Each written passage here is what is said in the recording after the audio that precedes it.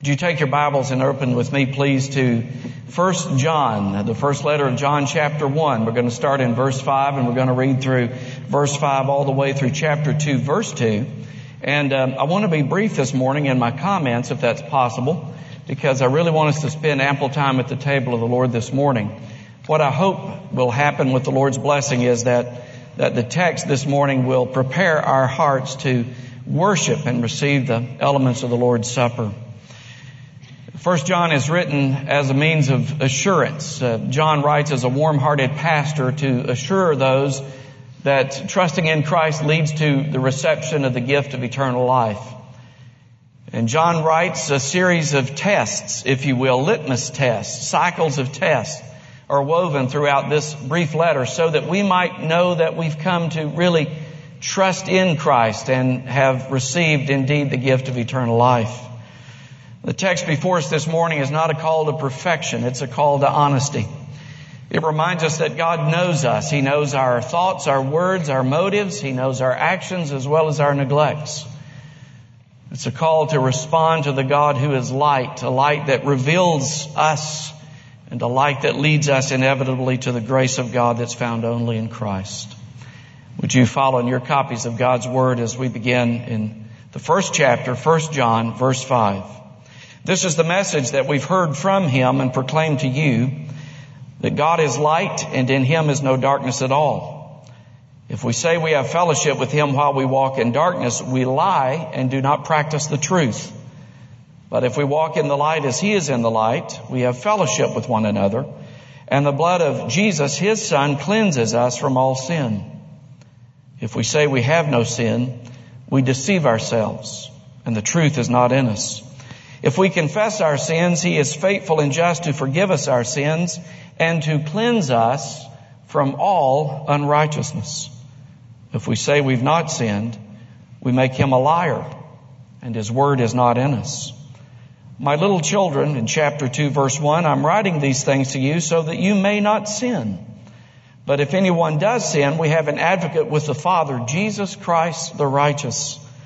He is the propitiation for our sins, and not for ours only, but also for the sins of the whole world. Mark and Donna, that's really their names. Won't give you the last name. They live in another state, but a couple whom I personally knew. Adopted with full knowledge a son who had many deficits. There were physical and mental challenges that would be insurmountable. But they wanted a son, and they adopted Tyler because they wanted Tyler. It was a costly love. It was a love that cost them dearly in the early years. It's a love that continues to cost them even to this day. When I was a kid growing up in Nashville playing pickup sports and I lived on the wrong side of the tracks. If you know anything about Nashville, I lived in the bad side of West Nashville. Behind me was a cul-de-sac, a cove called James Court, and there was a lot of boys around, and we played pickup sports. Whatever the season was, that's what we played. And some of you guys may recall, particularly some of you older men may recall, playing pickup sports, and inevitably when you would pick teams, somebody would be a captain, and when you'd pick teams, there would inevitably be one kid left that nobody wanted on either team. And you'd kind of fight over him. You'd say, well, no, you take him. No, you can have him. Well, we had him last time. No, you take him. When God chose to save us, He knew exactly what He was getting. There were no surprises. There's nothing about God that surprises Him about us. It's a costly love.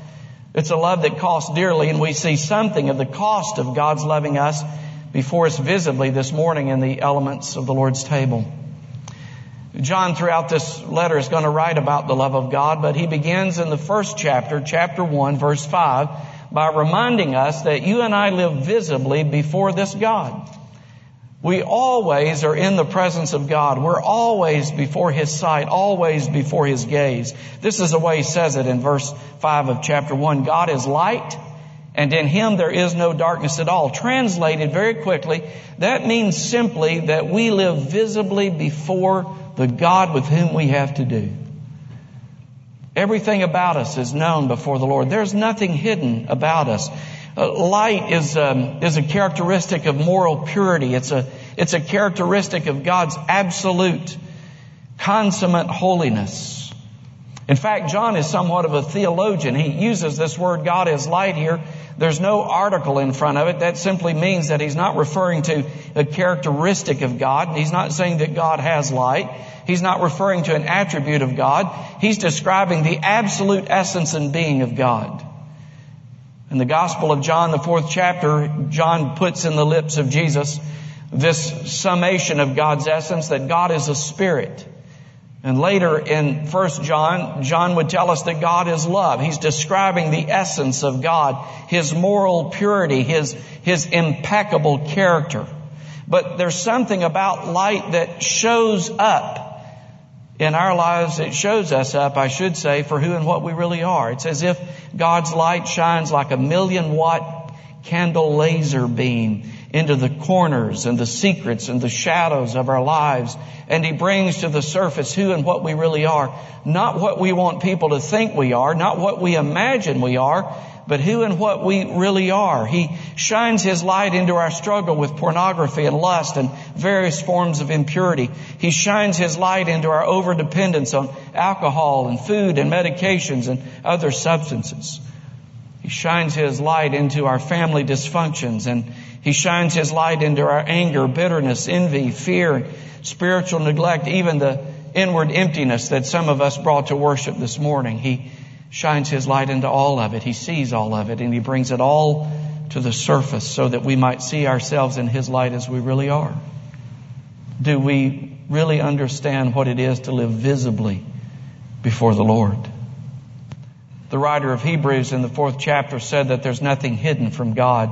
All things are open before Him with whom we have to do. The psalmist said in Psalm 36 that in God's light we see light. That is, in the presence of God, in the light that God is and has, we really see ourselves as we really are.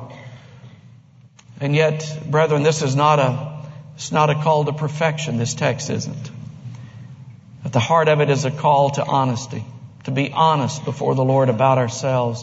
To engage in real serious self-examination before the Lord. And what would honesty before God look like exactly? I mean, how can we be honest before God? He knows anyway. The psalmist says in Psalm 139 that He knows the word on our tongue before we ever say it. He knows when we sit down and when we stand up. He saw us when we were being formed or fashioned in our mother's womb. What would honesty look like?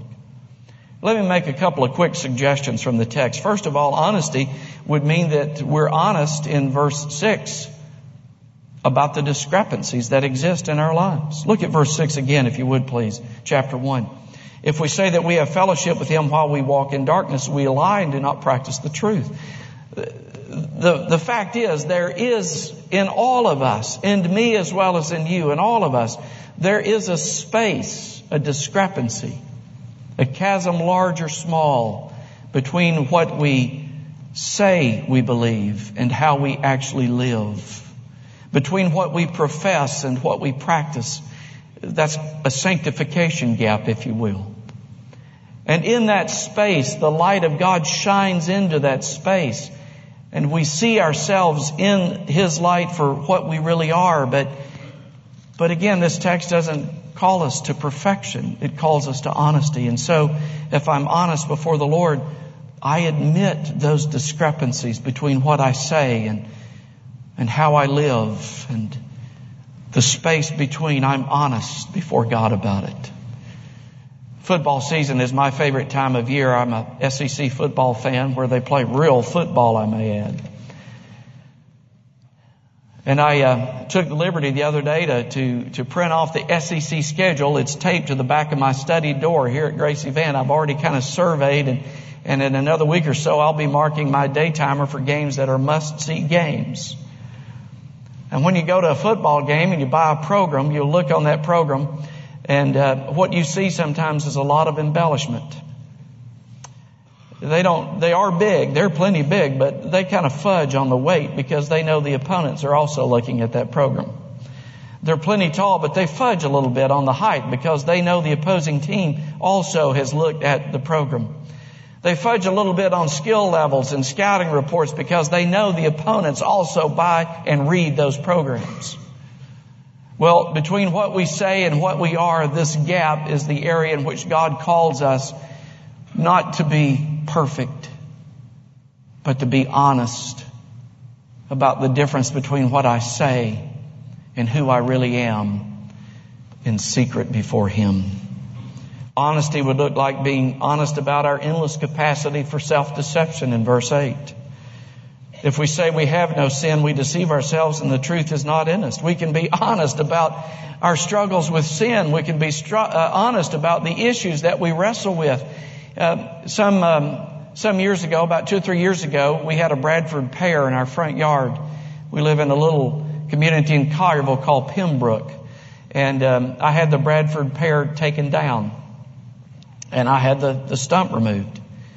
And several months ago, I was driving by, pulled out of the drive and driving one morning to come to Grace. And guess what I saw? Some little twigs popping up out of the ground.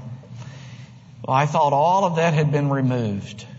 I thought all my parenting issues were over until I started keeping our 3-year-old and our 2-year-old. And, all those issues began to surface back. And what verse 8 is really saying is that we can be honest about the things that we struggle with before the Lord. We can be honest about those issues that we thought were long dead and buried, and yet we find twigs springing back up, and we're wrestling with the same issues again and again. It means I can be honest about the mess in my heart, and I can be honest about the mess in my family, and I can call that mess what it really is. I can be honest about sin before God because He knows, and because His light shines into my life. We can be honest about issues of belief and struggling to believe. In verse 10, it says, if we say we've not sinned, we make God a liar and His word is not in us. At the heart of this really is unbelief. It's not believing all that God has said about us and all that God has said about grace and all that God has said about sin and all that God has said about the way of salvation. And I can be honest about my unbelief and my struggle.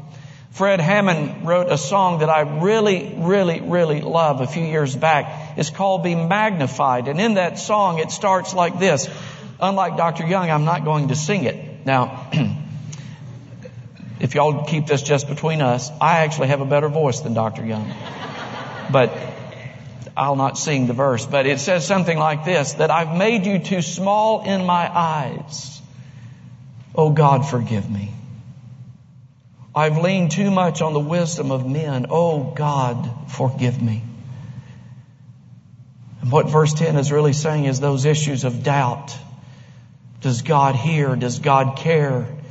Am I really who and what He says I am? Is Christ really as great as the Scripture says that He is? Can I have the assurance of eternal life that this epistle promised me? All of those inward issues and struggle, all of those things that we hide behind the polite Sunday smiles, the quiet, desperate lives that we really live before God, I can be honest before Him about them. Augustine said the root of sin is pride and self-indulgence. Luther said the root of sin is unbelief. We just fail to believe what God says about us and what God says about Himself. I don't know who's correct, but what I do know is that beneath all of these false claims in verse 6, verse 8, and verse 10 is some level of deception. Deception about myself, deception to others, deception about God. And what this text says is that we can be honest before the Lord. We can admit all of that. In fact, verse 9 gives us a gracious invitation to be honest. It's a great verse. Look at it again, verse 9. If we confess our sins, He's faithful and just to forgive us our sins and to cleanse us from all unrighteousness. Confession's not for information. When I confess my sins, it's not as if God suddenly finds out about it and He says, boy, I wish you hadn't told me that. He already knows. Confession is me agreeing with what God says is wrong about me. It's from the word homologeo. It means to say or to speak the same thing. I'm agreeing with God about the discrepancies. I'm agreeing with God about the self-deception. I'm agreeing with God about my unbelief. I'm just fessing up. I'm owning my sin. Do you notice the promise appended to honesty in verse 9? If we're honest, if we confess our sins, He's what? He's faithful. And He's just to forgive us our sins. God promises forgiveness and makes promise possible through the finished and perfect work of the Lord Jesus Christ. He does two things in this verse. He removes the debt. That's what forgiveness means, aphiemi. It means to remove the debt, to remove the moral obligation, and He cleanses the stain associated with the sin. Confession rests on the integrity of God, not our integrity. It rests on the character of God and His faithfulness, not my character and not your character, and certainly not our faithfulness. He is faithful. He's faithful to what?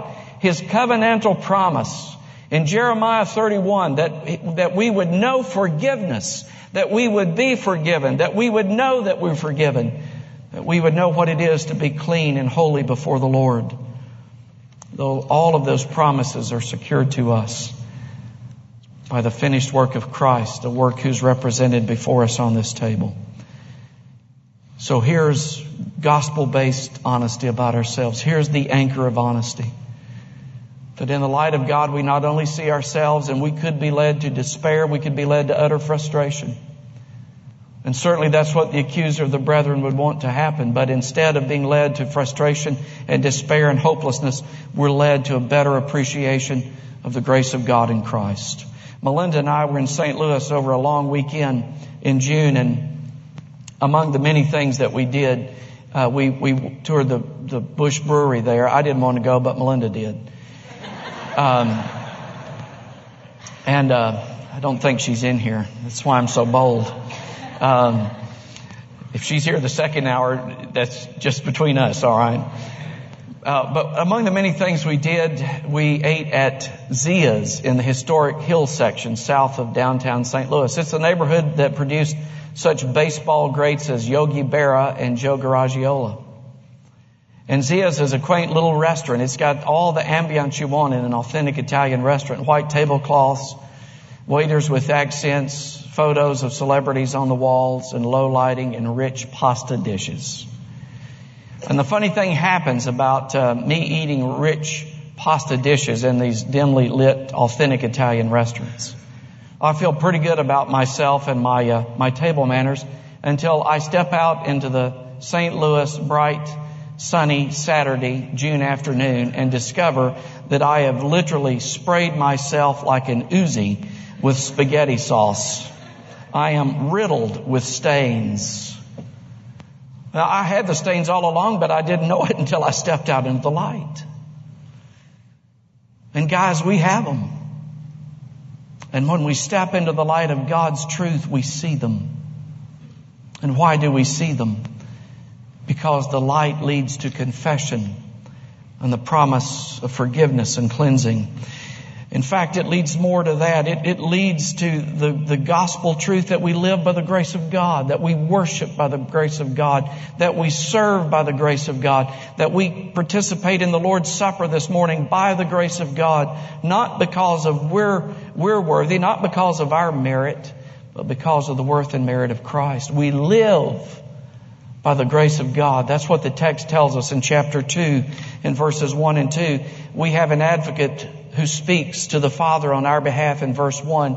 It translates parakletos, one called alongside, our intercessor, our mediator, our defender. The scripture tells us that Jesus ever lives to make intercession for us. Charles Wesley captured it like this in his little hymn. He says that his 5 bleeding wounds do for us plead, Father, forgive him. Father, forgive him. Nor let that ransomed sinner die. Here's grace. Honesty leads to grace. I can be honest about me because in the place of honesty, I find one who speaks to the Father on my behalf. And in verse 2, I find one who covers my guilt and my shame. Because the text says that Jesus is the propitiation for our sins. It carries forward the Old Testament idea of the Day of Atonement when the high priest went into the holy place and he sprinkled blood there on the Ark of the Covenant. Inside the Ark of the Covenant was the law of God, and the law screamed guilt You've had other gods before me. You've taken my name in vain. You've bowed down to other things beside me. You've not kept the Sabbath day holy. You've murdered in life and in tongue and in motive and in deed. And you've not been faithful to your marriage vows and a host of other sins. And all of it screamed guilt until the high priest went in with the blood of another and he poured the blood on top of the law, and the law was silent. And in that place, that lid with the blood on top was called the mercy seat. You see, we're honest before God because we find forgiveness. We find cleansing. We find one who speaks to the Father on our behalf. And we find the covering that we so desperately need for our guilt and our shame. Living in the light simply means, guys, that we're just honest before the Lord. And the motive for that honesty is in the place of honesty we find grace. J.I. Packer, knowing God, said, there's tremendous relief in knowing that God's love to me is utterly realistic. That it's based at every point on prior knowledge of the worst about me, so that no discovery now can disillusion Him about me, and the way I'm so often disillusioned about myself. And nothing can quench God's determination to bless me. So how do we come to the table of the Lord this morning? We come honestly. We come honestly with all of our flaws, all the baggage, all the discrepancies, all that we are. We come before the Lord. And in this place, we find grace. Father, would you take the Lord's Supper this morning, and would you use it to burn the truths of the gospel into our soul, that we're able to feed upon Christ as He's offered to us in this bread and in this cup because of the riches of your grace to us in Christ. We ask it in Jesus' name and for His sake and for His glory. Amen.